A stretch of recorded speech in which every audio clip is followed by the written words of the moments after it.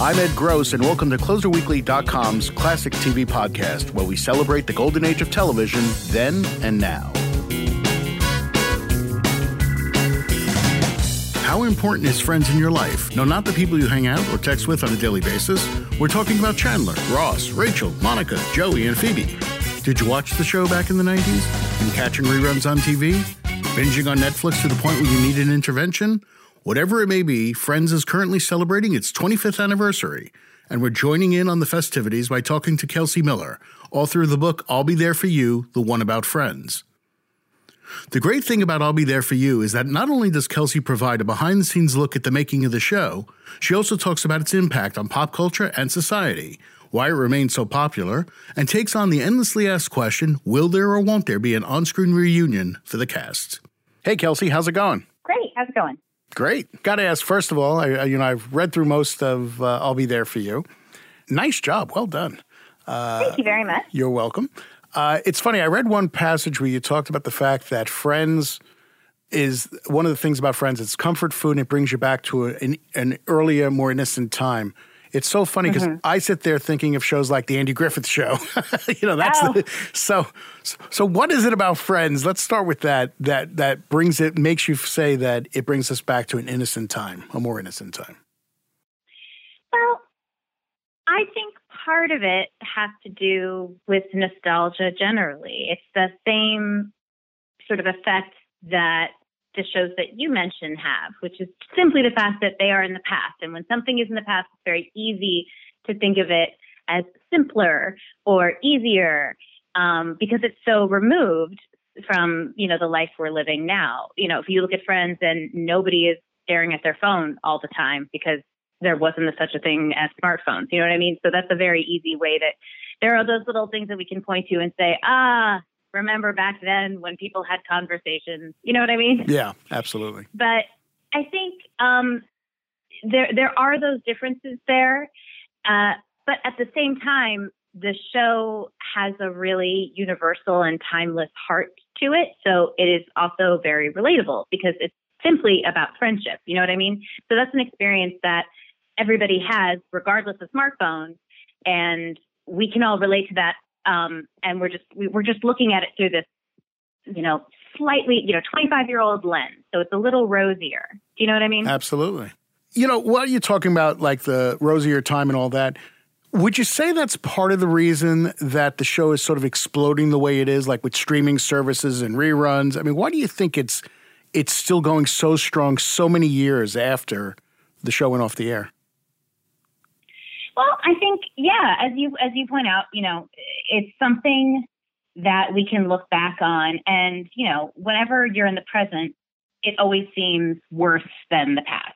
So it's something that people can go back to. And also, Friends was this kind of show where, it was on the air 25 years ago, but it never really left. It was always on in the background of our lives. It was syndicated so heavily so that, I've spoken with people who claim to have never watched the show, and yet they know it completely well. So even if you didn't watch it deliberately, you have a relationship to the show, kind of whether you know it or not. So there's such familiarity there. And in a way, I think for a lot of people, it is like going home. It is like going to that, childhood bedroom where they used to watch it with their friends, or it's like going back to college where they watched it in their dorm. It's like going back to that time in life. And, when we have something on Netflix now, we have the sort of added pleasure of binge watching it. And there are 200 something episodes of Friends. So you can kind of just watch it forever. You can always go back to it. You know what I mean? Absolutely. And streaming, I guess, has played a big role in keeping the show alive. I mean, I know it's on TBS and it's on all these channels, but the fact that you can watch it in your pocket and on the train or whatever, I would imagine that's going to play a big part in keeping this thing alive and thriving. Yeah, certainly. I mean, I remember when I was working at Refinery 29 when Netflix in the U.S. acquired it, and it was all of a sudden the only thing anybody ever wanted to talk about. It was like Friends went from this sort of low hum that was always in the background, we all knew Friends, to this suddenly it was the hottest new thing, even though it was not a new thing at all. Right. And now you see it on T-shirts at very, very popular stores, and people still are streaming it on Netflix in the U.S., and I believe in the U.K. it's the most popular streaming show. And if you look actually at the numbers, at least going back to, I think, 2016, the ratings on the syndicated episodes over there were going up. So people really are still watching it on television somehow. I don't know who they are, but there are a lot of them. And a lot of them who probably weren't there when the show originally ran, which is fascinating. Yes, that is really fascinating. I spoke to teenagers and high schoolers when I was writing this book, and they all have a relationship to this show.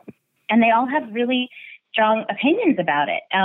Because when you think about it, they've grown up in an age when television does look different. And we still have sitcoms, we still have that kind of comedy, but we have a whole lot more in terms of format and in terms of, character. So they, I think, experience it differently than those of us who are a little bit older, and even those of us who were kids when the show was on the air. Right. For you personally, what led you to write this book? I mean, I've written books. I know what it's like when you have to sit there and say, okay, I am passionate about this subject. I'm going to write this book. What was sort of your motivation to sit down and do it?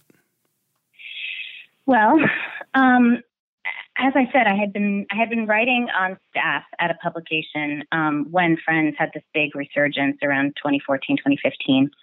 And I had written a number of pieces about it, about different elements of the show. That's when it became very popular to not only look back nostalgically on Friends, but also it became very popular to critique the show. And I had written sort of both of those kind of pieces, and I realized that I had a lot of stories in me and a lot of opinions about the show. And up until, the point where I was talking, with my agent, we were talking about the possibility of writing a Friends book, I thought that I was a Friends fan, sort of the way that everybody was. I thought, right. I didn't think that I was one of the diehards.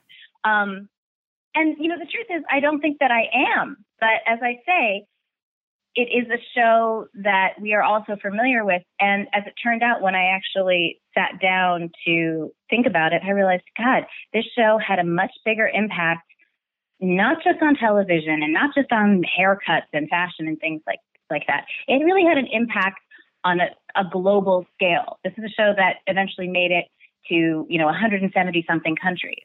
You know what I mean? No, definitely. But for you to sit there and say, okay, I'm doing this book, what are the challenges of doing the book? I mean, did you reach out to the cast? Did you reach out to the producers? I mean, how hard was it to do this kind of book? Sure. I reached out to the cast and the producers. What I find sort of charming and not super helpful, but charming for me was that the Friends, the cast members still have this all for one, one for all deal in place when it comes to, anything that has to do with Friends. So I was told pretty quickly up front, listen, they're not all going to agree to talk about this unless everybody gets together and agrees to it. So it's probably not going to happen. And frankly, I wanted to explore some of the more complicated elements of the show. I wanted to be able to talk about things like the representational issues, the treatment of queer characters, the treatment of women, things like that. I wanted to be able to write about all those things without worrying that they were going to say, oh, well, I won't speak to you because of that, or I retract my interview, or I was going to be, I was worried. I didn't want to have to sign some piece of paper that said that I would only say nice things. So in a way, I was grateful. I found the silver lining in not being able to talk directly to the cast. And then what was also great is that because of this show's ubiquity and its popularity, there is an enormous amount of research material out there. I went, deep into the Television Academy archives, and there are just hours and hours and hours of in-depth oral histories and interviews with people involved with the show. And I was able to find so many things that even I didn't know about. Aren't those archives amazing? Seriously, I use them all the time. Amazing. They're wonderful. Wonderful things. You also came up with an interesting approach to the book, I thought, was you're telling the story about the making of the show, what went on behind the scenes, and it is balanced out by those sort of sociological aspects of it. And I found that fascinating, that because usually these kind of books are one or the other. They're like you know what I mean? It's like the psychology of, or the sociological impact of, and then there are the making of books. So it's an interesting hybrid of the two, I thought. Well, thank you. I mean, that was quite deliberate because I wanted this to be something that a fan would pick up and enjoy. And I had a feeling that it would be something that would be popular with fans because, the show has such a rabid fandom. But it was very important to me to be able to bring in some of those more complicated and, even controversial topics and have a sort of nuanced conversation about them, especially because those are things which, as I say, are often written about on the internet. And when you write a book, you got a lot more time and a lot more space to really explore them. And rather than do just a hot take on something and say, this is bad or this is good, you can really dive in and pick it apart. You know what I mean? Definitely. What was you mentioned that you learned things that you didn't know. What was your biggest takeaways in the writing of this book of revelations about Friends for you? Oh, boy. Well, one of my biggest takeaways about Friends, I think, to say something that I think people will really appreciate is the fact that, there's this very big sort of press narrative around the cast and the fact that they had a real friendship. And everybody wants to believe it, but it almost seems too good to be true. And I think when I found in my research, what I found is that it actually was quite true. They were uniquely bonded in a way that I don't think has happened since in terms of television history. And as we all know, it served them very well in terms of their salaries. But I think that is probably at least like 50% of what made the show so good and made it last so long, and what makes it still popular today. Because these are people who really had chemistry with each other and really did put a lot of effort into becoming friends. I mean, professional friends, but friends nonetheless, off screen. I think that relationship really, really shines through in their characters, and it infuses the whole show with a kind of aliveness that really is why it's so resonant, I believe. Absolutely. And it's funny too. It's you talk about that all for one thing. I mean, other shows have it maybe to some degree, but never. I didn't realize that it was from the very beginning of this show to the very end of this show.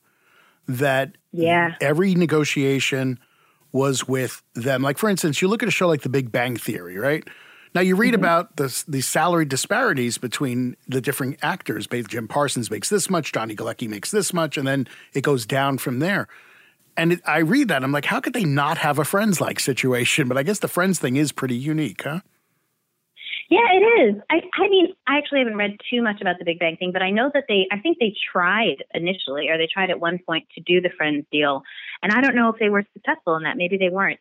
But didn't last, that's for sure, if it was, yeah. It didn't last then. Yeah, no, it was actually Courtney Cox in the beginning who she had just done an episode of Seinfeld shortly before doing Friends, and she was really impressed with the way that the cast on that show interacted with each other, and they would even give each other notes, which is pretty unheard of in the acting community. It's pretty much, that's a taboo thing. You don't do that. Yeah. But they did that, and it really improved the performance. And so, she was the most famous one on the show in the beginning. And she said to everybody right up front, listen, we all really need this to be a win. And, they all had shows that didn't go and a lot of, false starts before this happened. And she said, we really want this to work. So if that's going to happen, we're a big cast, we're a true ensemble, we have to work together. So I'm putting it out there, go right ahead and you can give me notes. And if you think that there's something that I can do that's funnier, then let's do it. Just please do that. And then it kind of gave permission to everybody else to do the same. And that really was the first, bonding thing between them, with her using her clout to bring them together. And then actually, the salary thing didn't start until they were going in to negotiate for season 3. And that was when David Schwimmer was kind of this hotshot on the show, and he was getting nudged by his representation to ask for more money. And very similar to what Cox did, he went to the cast and he said, okay, I have this opportunity. Why don't we use it for all of us? Why don't we use this opportunity to talk about being paid the same? And that's what they did from there on out. And they applied that to publicity decisions, to certainly to negotiations, even when it came down to deciding, okay, are we going to come back for another year or are we not? and they would literally vote on it, and then they would go to the table and negotiate as a group. What was so unique about that is if you go through the history of television, think of how many TV shows and friendships, even work friendships, would have been saved over the years from different shows if everybody had that equal parity thing. Because there's so many shows, you got more attention than I did. You did more interviews than I did. And it splinters a show and a relationship apart, which these guys never dealt with. Right. Well, and that's what happened in the second season, which is, before they had this particular sort of unionization, they were being paid differently. And if you look back on that second season, it's an exciting season, but it's kind of over the top. And that was also a year, when everybody was just sort of frantically signing up for these endorsement deals, and the Friends were everywhere, and they had this moment of like massive overexposure. And that incited the first real Friends backlash, which, after that, I think that was a huge reason why they decided to enter collective bargaining and come together that way, because they realized, when there's this much money on the table, it's so easy to become divided. And if they were going to be in it for the long haul, they had to make it so that nobody could come behind anybody's back and try and put a wedge between them, because that would have totally destroyed the chemistry on the show. And it probably would have ended it much, much earlier, as you say. Definitely, and I guess the overexposure thing you were talking about is that whole Diet Coke deal, right? The whole campaign. Yeah. Yeah, I read that in the book. I found that fascinating. I didn't realize how much went into it and how much money was given to these guys to do this. Yeah, it's crazy. Huge, yeah. Were you surprised that given how popular the show was and how popular these actors were, that they've all gone their separate ways in terms of career and tried to build careers? And some have been more successful than others, but none of them have had like the kind of success that they had with Friends. Is that surprising at all, or is Friends represent one of those sort of just those unique things, lightning in a bottle? Yeah, I that's exactly my feeling about it. I don't think any of them would expect to find another Friends situation. They've all gone on to have, as you say, they're objectively quite successful careers. But Friends was a special thing. And, I think that the creators, the producers, everybody who worked on it would probably say the exact same thing. It was lightning in a bottle. It was this, incredibly strong writing, these creators who were also very old, very, very good friends, David Crane and Marta Kaufman. And this cast that just executed it like nobody else could. And so I don't think you move on from that and try to do it again. I think that you are just grateful that it happened, and then you have to go and try and do something totally different and new. I'm going to hit you with the question that they get hit with all the time. Why not? When you look at the Roseanne and the Will and Grace, and I just heard the most ridiculous thing that Grimm, which I think left the air a year ago, is being rebooted already. It's like insane. Really? Yeah, it's so with a female lead. But isn't that crazy? The show just went off the air, and they're rebooting it. I don't get it.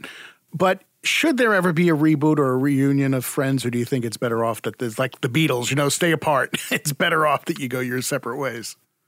Oh, yeah. I mean, I think they've all said the same thing. I think particularly David Crane and Marta Kaufman have said the same thing, which is, you can't go back in time.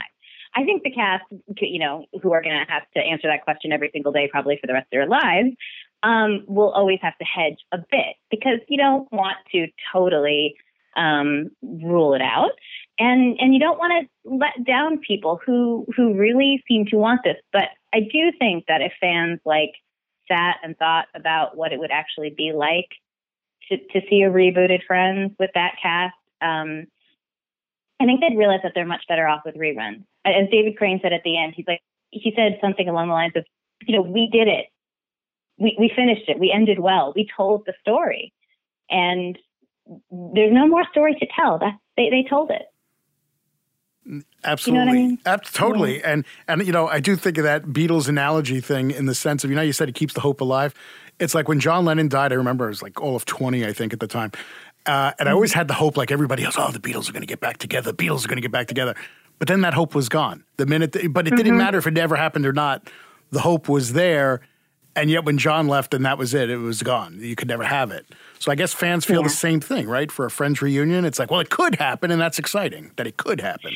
Sure. I mean, there could be, I wouldn't rule out the possibility of like a reunion special, but I don't think they're ever going to jump back into those characters.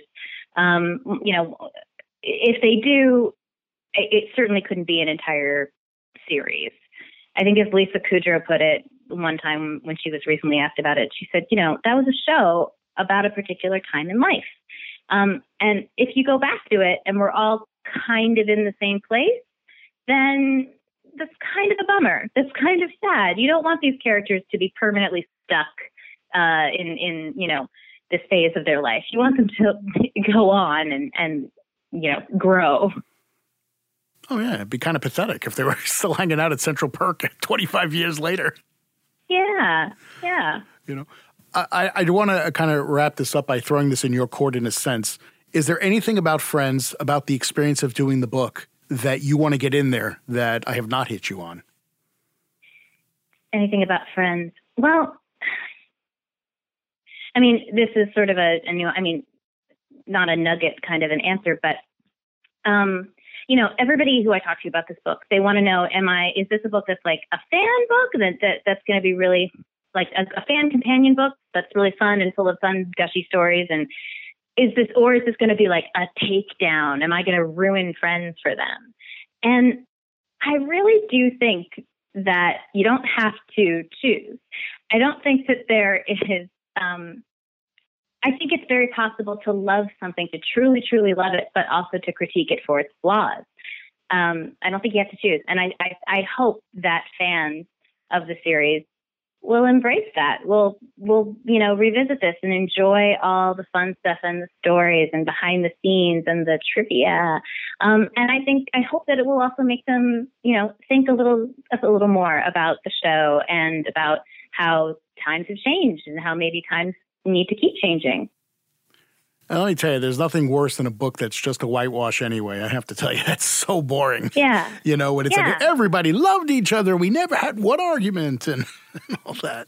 Yeah. And, as you've seen, I very deliberately didn't get too much into the, celebrity gossip in terms of the cast personal lives, except where it sort of intersected with the show, because I didn't want to write like a tabloid kind of book. I wanted it to really be something where it places Friends in a broader cultural context. And talked about how, it had a really large impact and it still is. You know what I mean? Definitely. And I think you pulled that off, seriously. Thank you very much. You're welcome. Are you working on another project? Any other books in the way or? Yeah, maybe, but I don't have anything I can really talk about just yet. For now, I am just focusing on Friends. Fair enough. Well, listen, thank you so much for taking the time today. I really do appreciate it. Oh, thank you so much. Best of luck with the book. Thank you very much. I appreciate it. We hope you enjoyed this look back at Friends with Kelsey Miller. Check out a copy of I'll Be There For You through Amazon or wherever books are sold. Please subscribe to this podcast, tell your friends about us, and give us a 5-star review. Thanks very much for listening, and we'll see you next time.